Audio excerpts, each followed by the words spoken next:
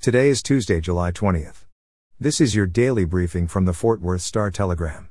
Fort Worth will see mainly cloudy skies today with a high of 92 degrees and possible afternoon thunderstorms.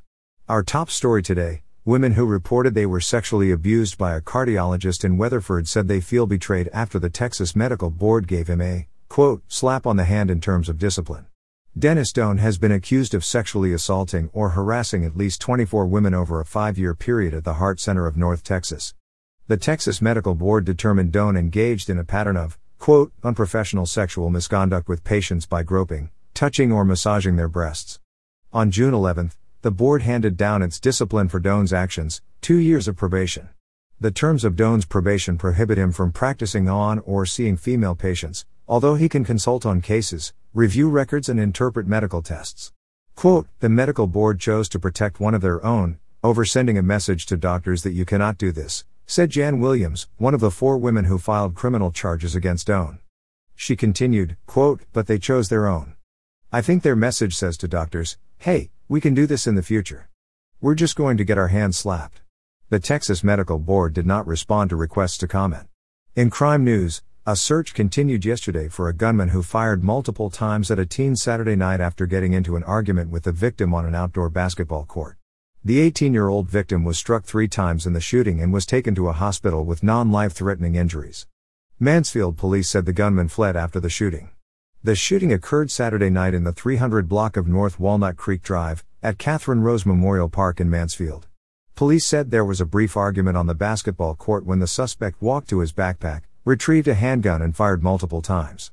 They are asking residents if anyone has cell phone video of the shooting to contact authorities.